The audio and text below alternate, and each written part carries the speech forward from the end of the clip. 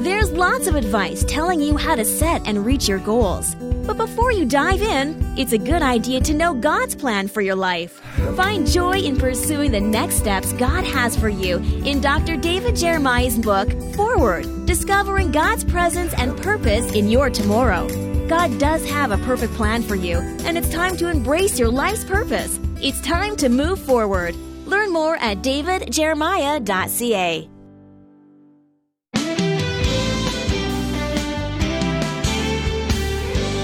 When you focus on your problems, it's easy to feel discouraged and alone. But that all changes when you focus on God's ability to overcome them. Today on Turning Point, Dr. David Jeremiah explains how to make that dramatic shift in focus, as illustrated in Psalm 142. From Encouraging Words for Discouraging Times, here's David to conclude his message, God Sees and Hears You. Well, thank you so much for being with us today, and we begin this new week together as we continue our study of encouraging words for discouraging times. You know, we often sit together and wonder, what should we teach in the first month of the new year? And this year, it was pretty easy to understand how important it was for us to lift your spirits from the Word of God. These have been some pretty tough weeks with what's happening in Israel, what's going on around the world with inflation and the turmoil that seems to be everywhere around us. How do you stay positive? How do you stay encouraged? How do you keep your spirits lifted up? Well, the Word of God is the source, and we're pointing you to some of the great passages in the Bible that will help you stay encouraged in a discouraging world. And the book that we're offering this month is brand new. It was produced for this moment so that you would have something in your hands. These are 10 biblical promises to bring comfort in chaos. And you know, the news headlines and the daily life leave you feeling kind of discouraged. Maybe you're dealing with relational difficulties. A lot of people we hear from are going through stuff like that. Maybe it's a season of sadness or grief or fear, or maybe it's just you wondering what's going to happen next. I want you to know that these 10 powerful themes from the Bible will help you be encouraged. I'd love for you to have this beautiful book designed to encourage you just the first time you look at it, and then the words inside will really bathe your soul in God's truth. Ask for the book, Encouraging Words for a Discouraging World, when you send your gift to Turning Point today. And now here's part 2 of God Sees and Hears You, Psalm 142. David is running from Saul. He now finds a place of refuge, and look at the description of the people who come to be his cohorts and his comforters. Everyone who is distressed, everyone who is in debt, and everyone who is discontented. 400 strong of those people come to gather themselves around David as he's running away from Saul. I've read tons of literature on loneliness in preparation for these messages. I haven't read anything that comes close to the beauty of the language and the emotional overtones of David's description of what he felt. Let's trace through the experience of this man and his emotions. The first thing he says in verse 3 is that he is disoriented. His powers of judgment are gone, and there he is. He goes on to say that not only is he disoriented, but he's deserted. Notice verse 4. I looked on my right hand and beheld, but there was no man. Refuge failed me in these lonely words. No man cared for my soul. Total abandonment, rejection, isolation. Hunted by Saul, abandoned by his friends, surrounded by the offscouring of the world, David was alone. Disoriented and deserted, he goes on to say that the result of those two things in his life caused depression. He was depressed. In the language of today, he has bottomed out. And he has no hope for the future. Listen to the words of defeat in verse 6. Deliver me from my persecutors, for they are stronger than I. He's defeated. What causes a man to be like that? Alienation from God, sometimes breaking up with somebody that you love, sometimes being a stranger in a new country or in a new city. Sometimes those feelings come because we are separated from our parents and from our loved ones. All of these emotions David describes are emotions that we have felt at one time or another, perhaps not at that level. But I have good news for you. David doesn't just tell us what it felt like. He gives us a clue as to how to deal with it. And this is the most important good news of the whole series, because what I'm going to share with you in the next few moments is a formula that's found in this psalm that, in my estimation, is the best way to deal with depression and loneliness I've ever found in the Word of God. Some of what I may say is going to surprise you because it's gut-level honest. And yet it is not more honest than the words of David. So listen carefully and don't forget to try what God tells you to do with this information. I watch David in the midst of his lonely experience. I see him with all of these emotions being expressed, and I ask myself, what will he do? And he tells me in the words that he has written. The first thing that I notice is that he verbalized. He verbalized. That's step number one. Notice how carefully the Scripture records the fact that David cried unto the Lord. Verse 1, I cried unto the Lord with my voice unto the Lord did I make my supplication. Verse 2, I poured out my complaint before him, I showed before him my trouble. Verse 3, when my spirit was overwhelmed within me, then knewest my path, and the way wherein I walked have they secretly laid a snare for me. Verse 5, I cried unto thee, O Lord, I said, thou art my refuge. Verse 7, bring my soul out of prison that I may praise thy name. Over and over again, David says, I cried unto thee. I expressed how I felt unto thee. He verbalized his problem. Now that may seem like a very trite thing to say from a psalm, but let me tell you that the first step toward healing from a lonely heart is to be able to express what you feel to the God in heaven who is your maker. To be able to come honestly to God and say, Lord, these are the feelings within me. I'm crying unto you. I'm opening my heart to you verbally. This is what I feel like. This is where I am. Our prayers are so benign.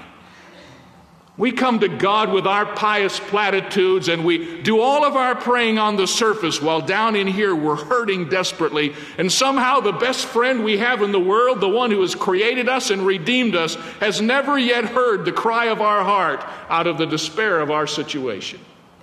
One of the things that David teaches me is this, that it's all right to tell God what you feel. That's the beginning. That's the start. That's how a friend should be free to talk with a friend. There's a little book of writings called The Psalms of My Life, written by a man who expresses how he feels. And then this little section of the writing, he tells about an experience where he is away from home and away from his loved ones, and he's staying in a motel, and he writes this little prayer, which is the prayer he prayed to God. And I think he's captured what I'm talking about. This is what he wrote. He said, Dear God, I am alone tonight, all alone. 1,000 miles from home. There's no one here who knows my name except the clerk, and he spelled it wrong. There's no one to eat dinner with, no one to laugh at my jokes, no one to listen to my gripes, no one to be happy with me about what happened today and to say that's great.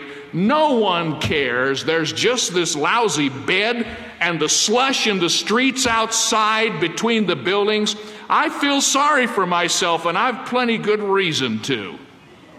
Maybe I ought to say I'm on top of it. Praise the Lord. Things are great. But they're not. Tonight it's all gray slush. And we say, should a man ever talk to his God like that? Don't you think God in heaven knows that that's what you feel? Do you think it's a surprise to him? And don't you think that your Father in heaven is a friend who is close enough to you and who cares enough about you that he's willing for you to come and cry out of the despair and loneliness of your soul and verbalize what you feel? I remember the first time I had the courage, verbally, audibly, to tell God, Lord, I really don't feel like talking to you today. I really don't. I want to feel that way, and I know I should feel that way, but Lord, in my spirit and in my heart, I just don't feel like talking to you today.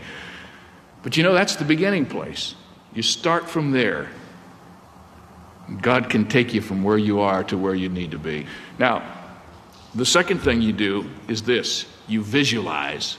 Listen to what David said. Verse 2, I poured out my complaint before him. I showed before him my trouble. David didn't even just describe how he felt. He painted God a picture.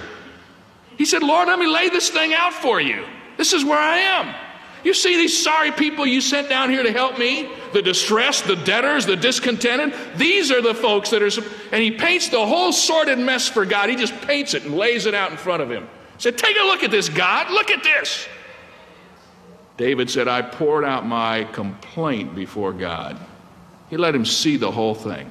That was not only good for God, that was good for David. Now, the thing that David teaches us, not only here but in his other writings, is that it's all right to visualize your problem as long as you keep it in perspective. Do you remember when the people of Israel were at Kadesh Barnea? And they all went over there to look at the promised land, and they all came back, and they all painted a picture, remember? And the majority reporters came back, and they painted a picture of the giants and all of the problems over in the land, and they painted this whole picture, and what did they say? They said, hey, we're in trouble. Those people over there are big. I mean, they're like giants, and what was the rest of it? We're like what? Grasshoppers. So the picture they painted was the picture of them and us in the same frame. And then Joshua and Caleb, they went to, and they came back, and they got their paintbrushes out, and they painted the same thing. Did they forget the giants? No, they painted the giants. But they didn't paint us. They painted God, didn't they? They painted the giants and God, and they put them in the big... You know what a difference that made? That's why they could vote for the project instead of against it. Because in the frame where their picture was, were the giants and God instead of the giants and us. You know, that's what we do so often. We paint our problems and we put us in the frame with them instead of God. What a difference God makes in any painting. Verbalize it. Visualize it. Now here's step number 3. Recognize. Verse 3. Recognize that God already knows what you're telling him. That's so neat. Verse 3, when my spirit was overwhelmed within me, notice this, thou knewest my path. You know, sometimes we tell God all of these things like we want him to find out.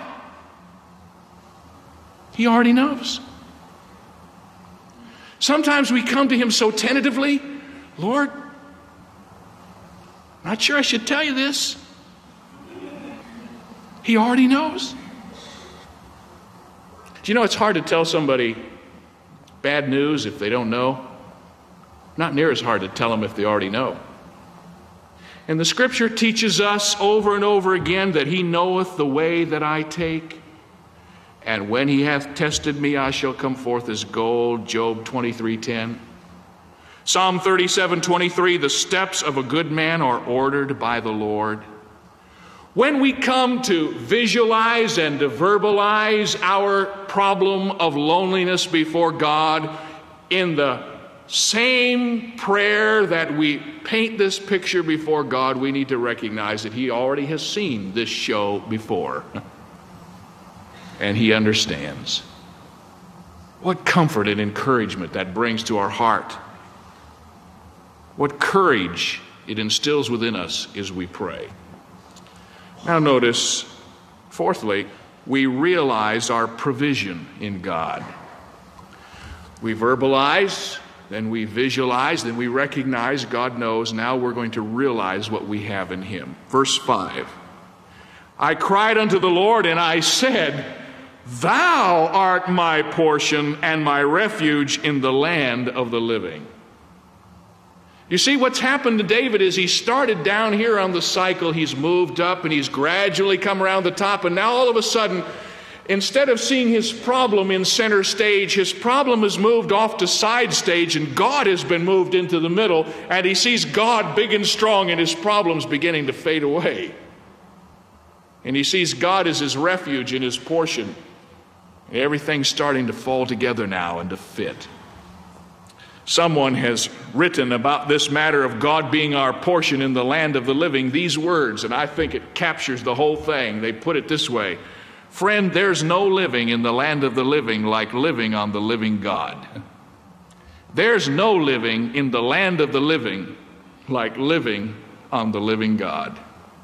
That's what David was saying. He saw his problem, but he saw his God. And he realized all that he had in him. Sort of like the picture we have back in Daniel.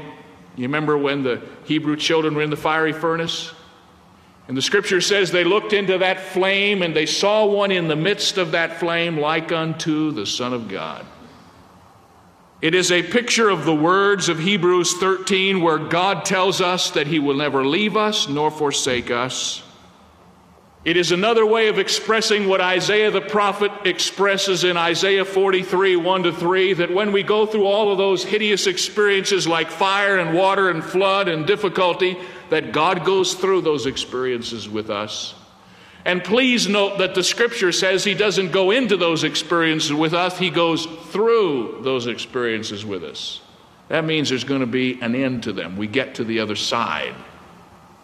Annie Johnson Flint really has captured that in these words that she writes about Isaiah's promise. She says, when thou passest through the waters deep, the waves may be in cold, but Jehovah is our refuge, and his promise is our hold. For the Lord himself hath said it, he the faithful God and true, when thou comest to the waters, thou shalt not go down, but through. Seas of sorrow, seas of trial, bitterest anguish, fiercest pain, rolling surges of temptation, sweeping over heart and brain, they shall never overflow us, for we know his word is true. All his waves and all his billows he will lead us safely through. Threatening breakers of destruction, doubt's insidious undertow shall not sink us, shall not drag us out to ocean depths of woe, for his promise shall sustain us. Praise the Lord, whose word is true. We shall not go down or under, for he saith, thou passest through. What an encouragement. The God who is our refuge and our portion has promised to get us on the other side of the lonely, difficult experience. And that was what was firing the soul of David when he came to the end of that prayer. Now, what's happening? You see him working through all of this, and you see him verbalizing it and visualizing it and recognizing and realizing, and there's one last thing he does. It's the end of the psalm. He summarizes his victory. Read verse 7. Bring out my soul out of prison, that I may praise thy name. Now notice, the righteous shall compass me about, for thou shalt deal bountifully with me. You see where David has come in just a few verses of Scripture, from crying out unto God in his lonely despair to finally the confidence in God that everything's going to be all right and that no good thing will he withhold from them that walk uprightly, and God is going to deal bountifully with him. You know what's wrong with most of us? We try to get to verse 7 without walking through all of the other verses. You know, we come and we pull our belts in and we pull ourselves up strong and we stand up tall and we say, oh, God will take care of me. I'll be all right. He's going to deal bountifully with me. Instead of honestly coming to that after we've gone through all of the other cycle. It's all right to do that, you see. I don't know if that makes you feel better, but it sure makes me feel like I'm on better ground when I see that's where David's been. If it's all right for him, it's all right for me. Now, you don't want to stay in verses 1 and 2 or 3 or 4. You need to get to verse 7, but you have to go on the road to verse 7. Some of you, you don't need this message. You've been in verses 3 and 4 and 5 all your life. I want to get you to verse 7. It may take a little while. But some of the rest of you are pious, spiritual people who think that you live in verse 7 all the time, and it just isn't so. We are so proud and so self-sufficient and so determined we're going to do it our way. And God has His plan laid out for us. Theodore Cuyler tells this very interesting story of a woman who was striving to find rest for her troubled and burdened soul. She was really going through a bad time. She was in her summer house all by herself, trying to sort things out in her mind. She'd lost her husband. She was very much alone. She was trying to put her life back together. She was sitting in the middle of the big open room in her summer house. She noticed that a bird flew in the window. Sort of absent-mindedly, she watched what was happening. It was one of those big high-arching rooms and had windows up along the top, and the bird flew in the window and then up at the top realized that it was trapped and confined and was trying to get out. And it flew against every one of the windows, trying to make it out through where the light was coming in, and nothing. It just banged against the window and sort of fell back, and they would fly to the other side and bang against the window and fall back. Every time there was a little crack or crevice that it looked like it was possible, the bird just tried to force its way out of that house. And she just sort of sat there watching all of this, taking it all in. She thought in her heart, poor bird, why do you not come down lower and you would see this open door and fly out easily? But the bird kept wounding itself against the closed window, trying to force its body through every crevice that it saw, and at last its wings grew tired and it flew lower and lower in its exhaustion until it was on a level with the open door. And then, seeing the way of escape, the little feathered creature suddenly found freedom, and soon its song was heard in the trees outside. All of a sudden, a light dawned upon this woman's mind. She said, I'm like that bird. I, through my pride and self-sufficiency, have been trying to fly so high to see the door up there. And God has been trying to humble me so I could see the door that was down here. Her heart was quieted, and she realized, even as did the psalmist, that though her spirit was now overwhelmed with difficulty, God still had an open door through which she could find freedom if she would just stop her struggling and humbly wait for His direction. I think that's the message God wants to get through to us out of this psalm.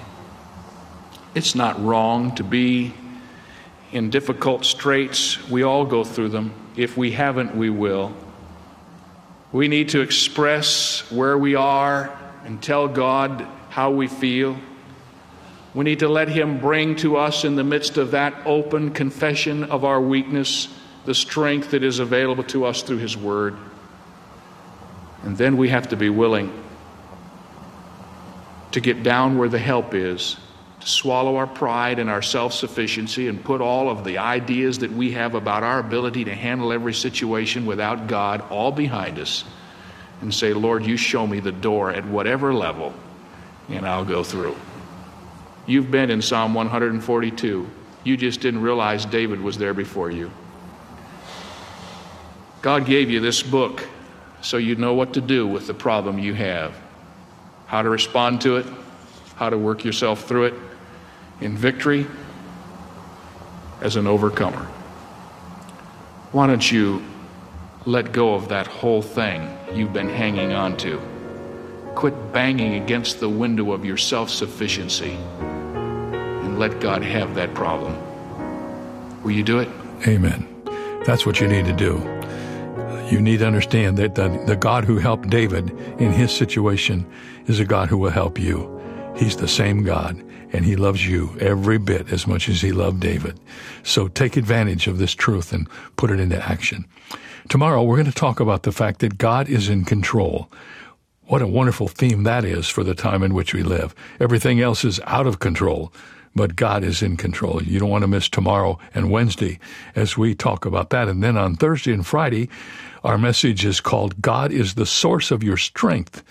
That is a line from a very famous worship song that most of you know, but it's right from the Bible. Don't forget to ask for your copy of Encouraging Words. The source book for all of this truth is yours for the asking when you send a gift to Turning Point this month. Do it today. Ask for the book when you send your gift. We'll see you tomorrow.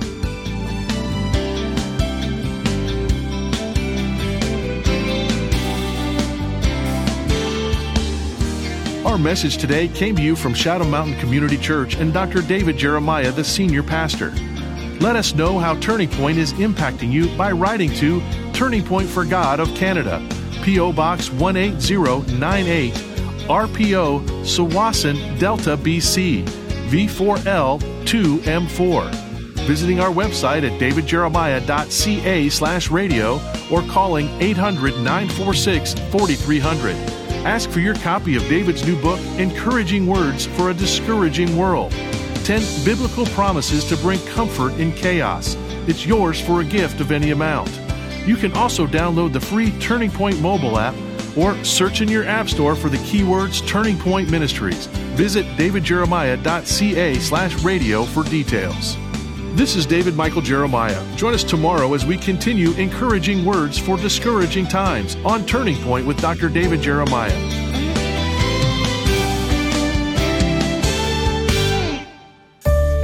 If you've enjoyed today's program with Dr. David Jeremiah, you might be interested in hearing it again at your convenience.